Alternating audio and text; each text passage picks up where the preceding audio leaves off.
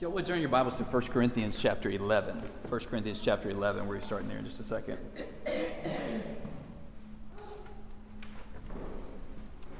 1 Corinthians 11.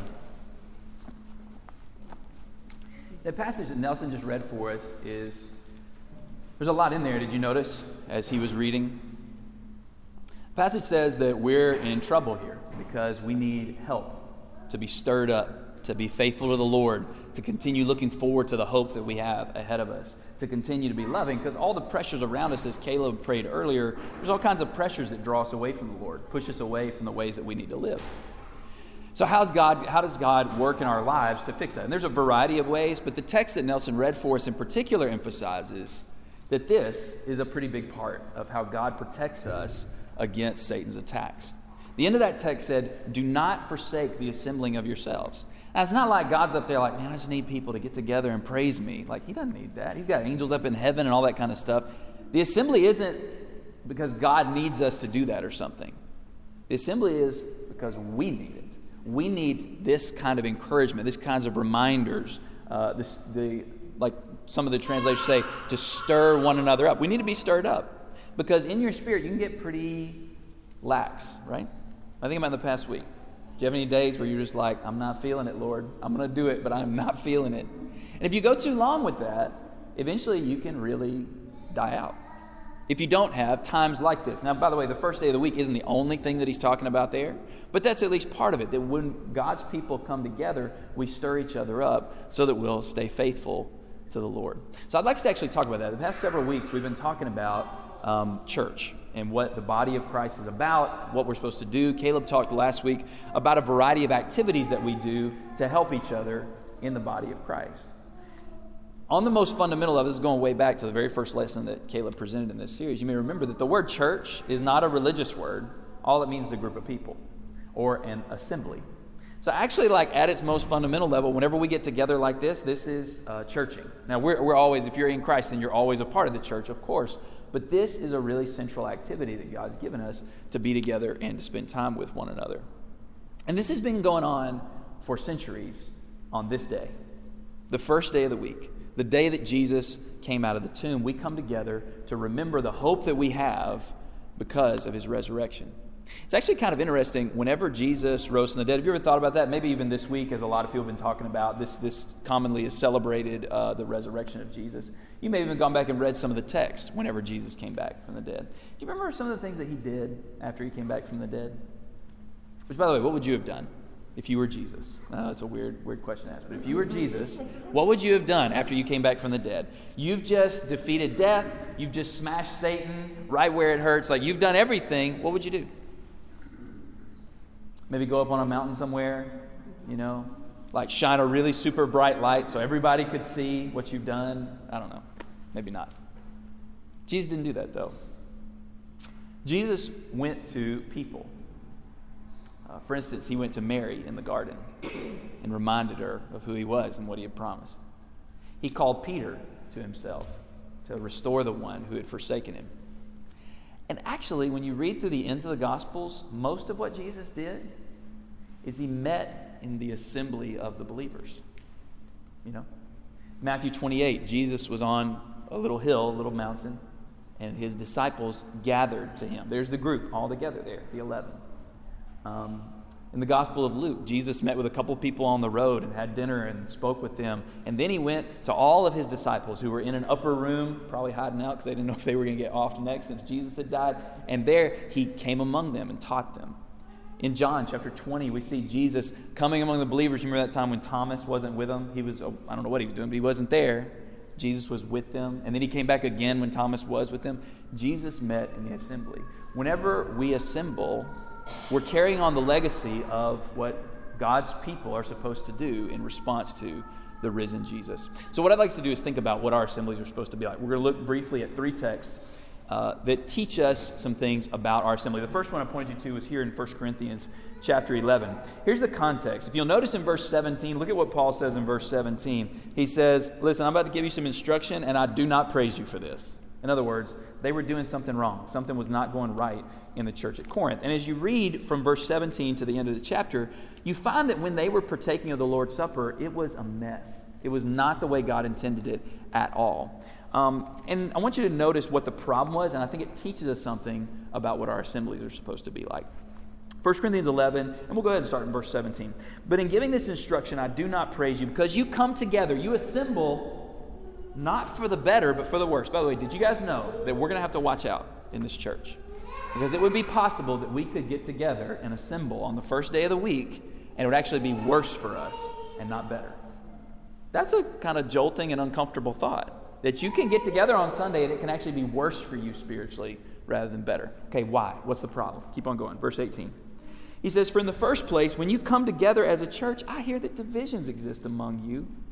And in part, I believe it.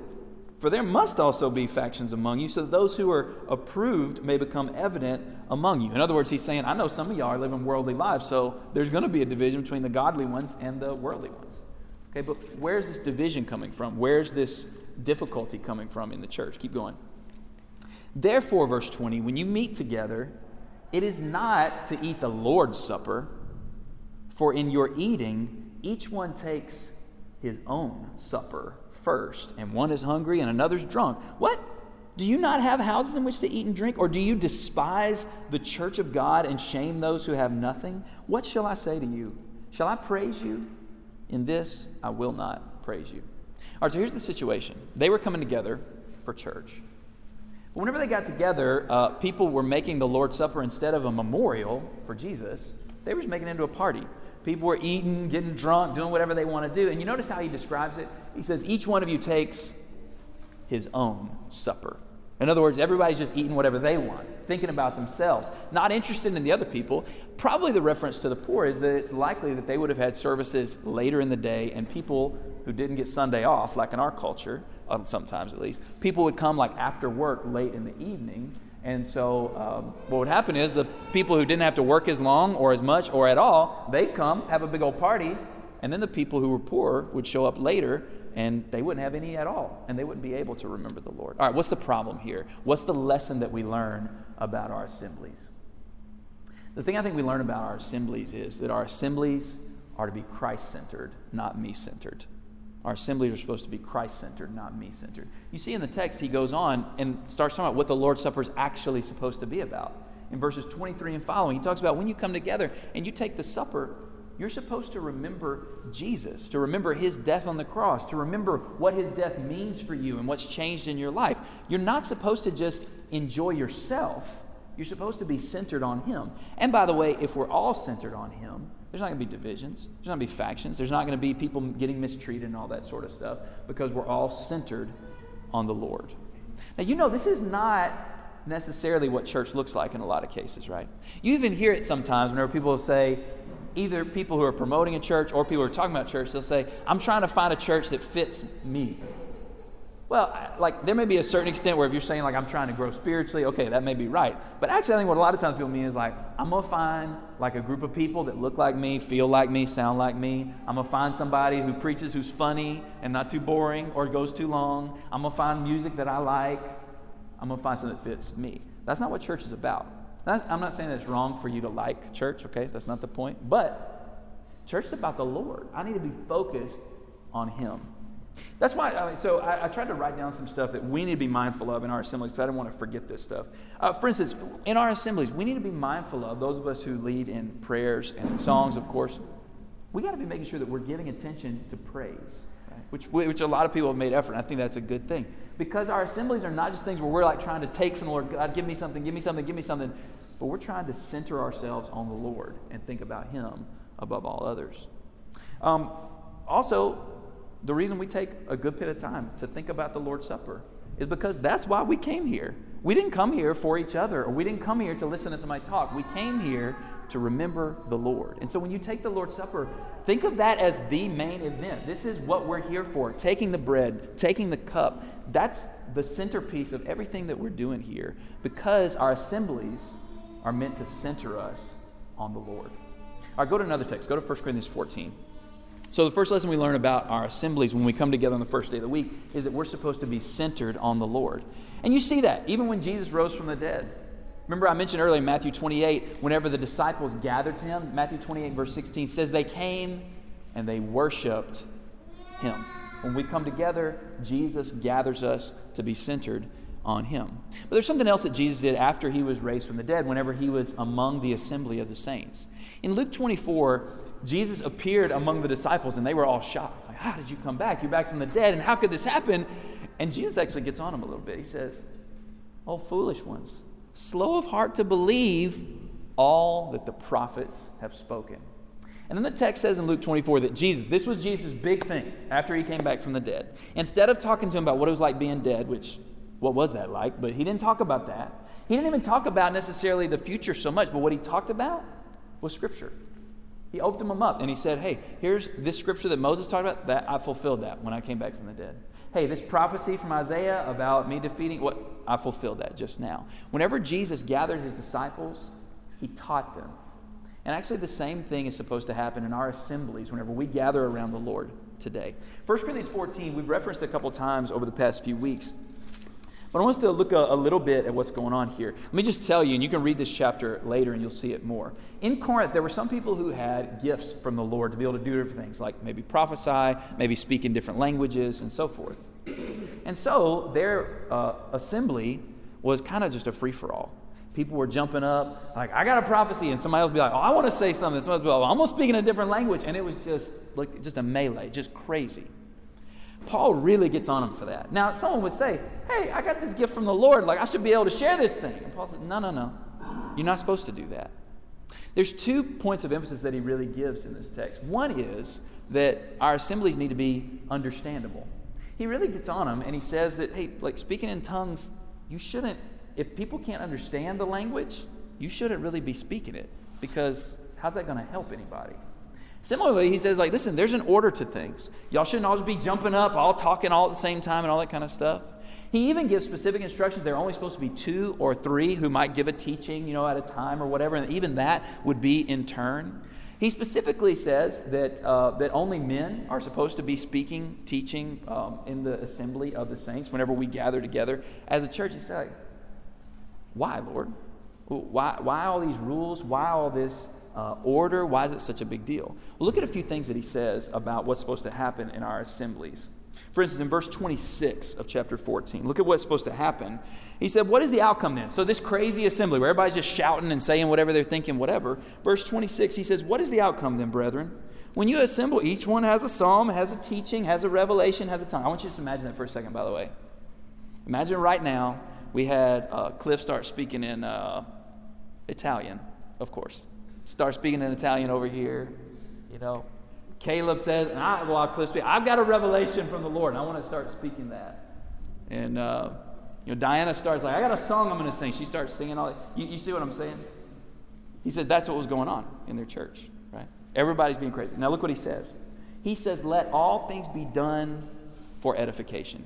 Church is not time for me to show off my gifts or my whatever, Church is time for us to be edified or built up. So we need to do things in a way that builds people up. That's why he said there's a certain order to things. That's why he says we need to speak in an understandable way so that people will be built up. It's not just edification, though, or to be strengthened or built up. But look back at verse 23.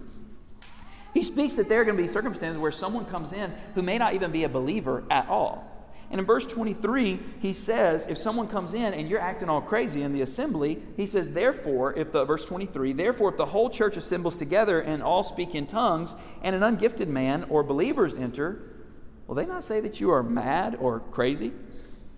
But if all prophesy and an unbeliever or an ungifted man enters, he's convicted by all, and he is called to account by all, and the secrets of his heart are disclosed. And so he will fall on his face and worship God. Notice, whenever we assemble, the reason why our teaching and the emphasis needs to be given on teaching so that we'll be built up and so it'll be convicted. Sometimes you show up to church just because somebody dragged you there, or you're curious, or you just go because that's your habit and you're there and it hits you. Wow, I've been doing wrong. Wow, I need to be serving the Lord better. Wow, I need to change. That's the purpose of this assembly, that we would communicate to one another in ways that build one another up and that convict each other. But one more thing, look at verse 31. Verse 31 of chapter 14. It says, for you can all prophesy one by one so that all may learn and may be exhorted or encouraged. Our assemblies, actually the text Nelson read for us from Hebrews 10 emphasizes that That whenever we come together, we need to be encouraging each other. Now, if we're just all screaming and hollering and yelling, I guess you might get hyped from that, maybe, but probably not. It'd probably just be confusing and annoying and frustrating. The things that we do, whether it be in our prayers, our songs, our reading and teaching of Scripture, whatever it may be, the emphasis needs to be on trying to strengthen each other so that we can get out there this week and do it again and follow the Lord and make it out there and not get caught up in the world. So our assemblies are times in which we communicate with one another in ways that edify, convict, and encourage each other.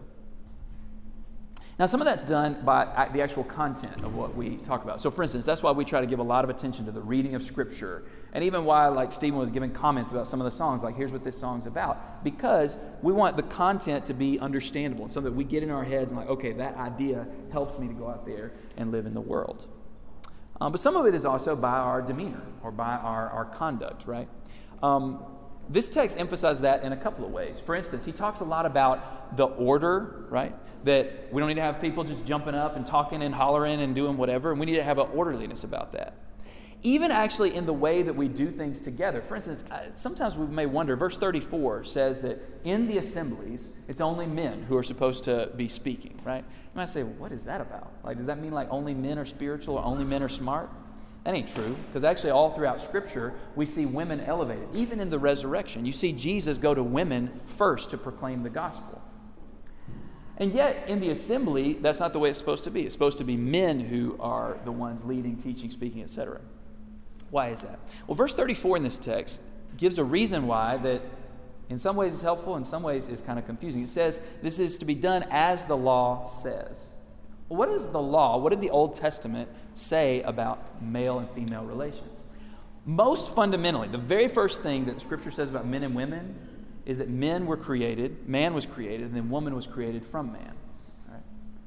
Now, that doesn't necessarily mean there's a superiority. It doesn't mean there's a superiority from men, because it actually says man was in need and woman supplied what was needed in him.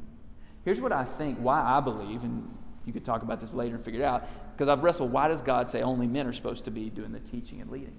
I think whenever this happens, it gives us an opportunity to display our honor for God's creation. In other words, we're saying, hey, we believe that we're not the ones making the decisions. We believe that God is the one making the decisions. Which, by the way, the verse says it, so that's enough of that. But also that that's how God created things from the very beginning, that men would take on the responsibility of service leadership. And you know, there's a lot of places where men neglect that responsibility. And so not only in what we teach or in what we say, the content of what's said in an assembly, not only does that teach things, but also the way in which we handle our assemblies, it teaches things. Whenever we're being orderly, I'm saying, hey, I don't feel like I've got to jump up there and make my voice heard. I'll let somebody else talk. Or in a similar way, whenever we submit to God's instruction about male and female roles in the assembly, in church activity, we're saying something about God and what we believe about Him. Now let's talk a little bit more practically about some of this and how it goes for us and how we can communicate to one another in ways that edify and convict and encourage. One, as we already said, is through the reading and teaching of the Word, which, by the way, we always talk about this. It's really important if you sit here on a Sunday or any time and you hear something, you're like, that doesn't sound right. It's not just something that we encourage. It is essential for the health of this group of people for you to say something. For you to say, hey, I don't believe that's right. Or, hey, like, I don't understand what you're even saying, and I think you got to do that. This communication, a lot of times our communication feels one way, right? Like whenever someone's doing a reading or up here preaching or whatever, or giving the lesson of the Lord's Supper. It's not. And I know it is, because we're just one person's talking. But this is a conversation. This is a dialogue. And we may present things in our teacher and reading of Scripture, but it's vital that all of us work together and try to figure this stuff out and ask questions and help each other to make sure that we're staying in alignment with God's Word. That's so critical. Because our assemblies are not time for somebody to talk.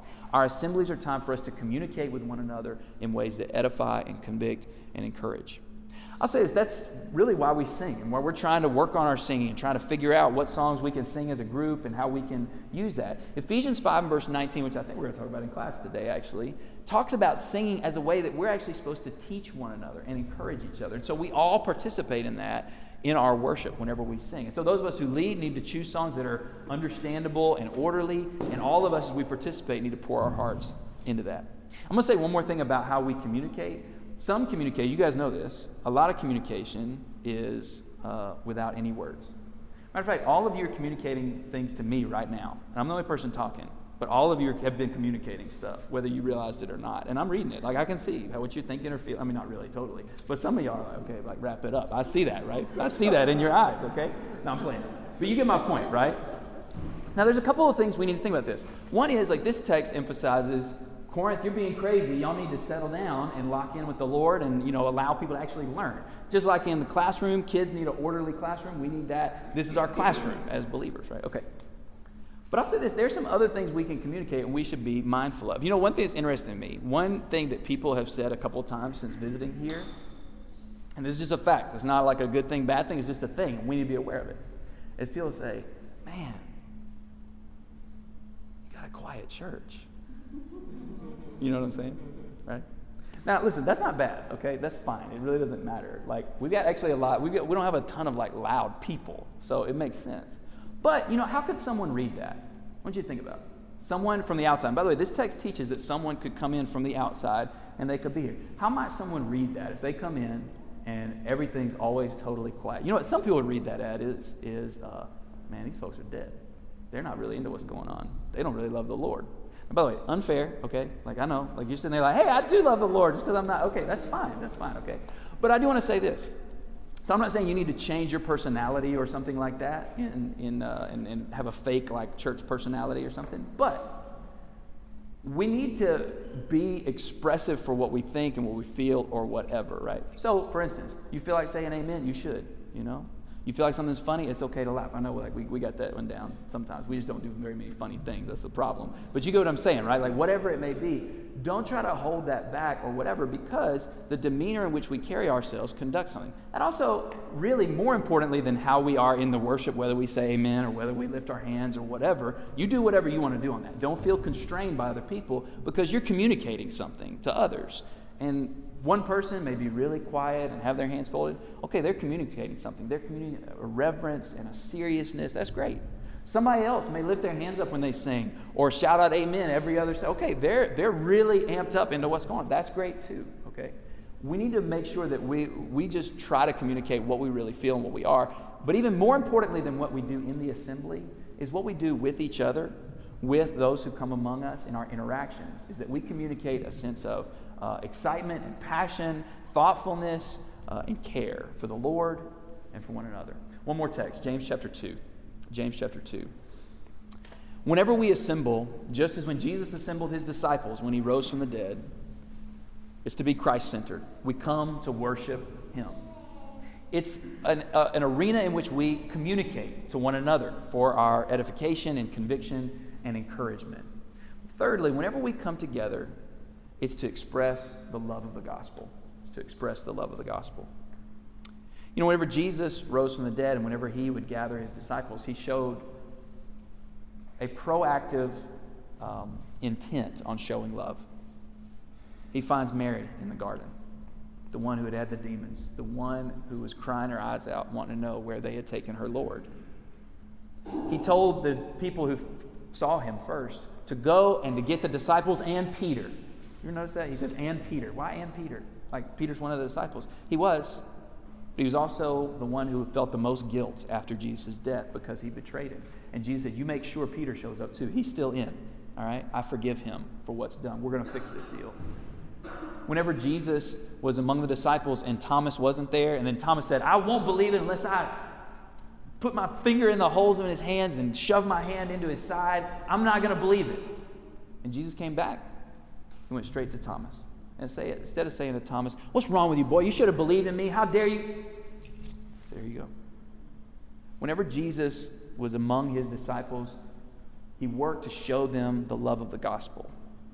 And whenever we come together as his disciples, we should too.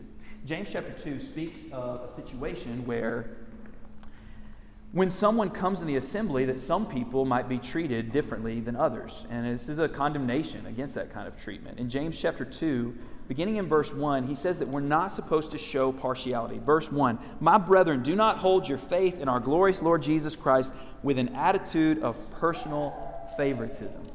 Don't play favorites when it comes to people.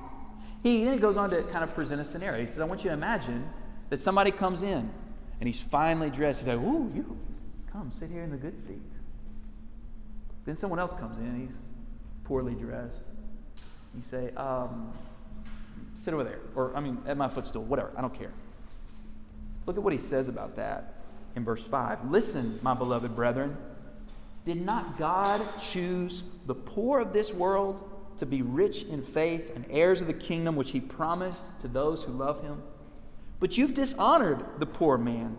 Is it not the rich who oppress you and personally drag you into the court? Do they not blaspheme the fair name by which you've been called? If, however, you are fulfilling the royal law according to the Scripture, you shall love your neighbor as yourself, then you are doing well.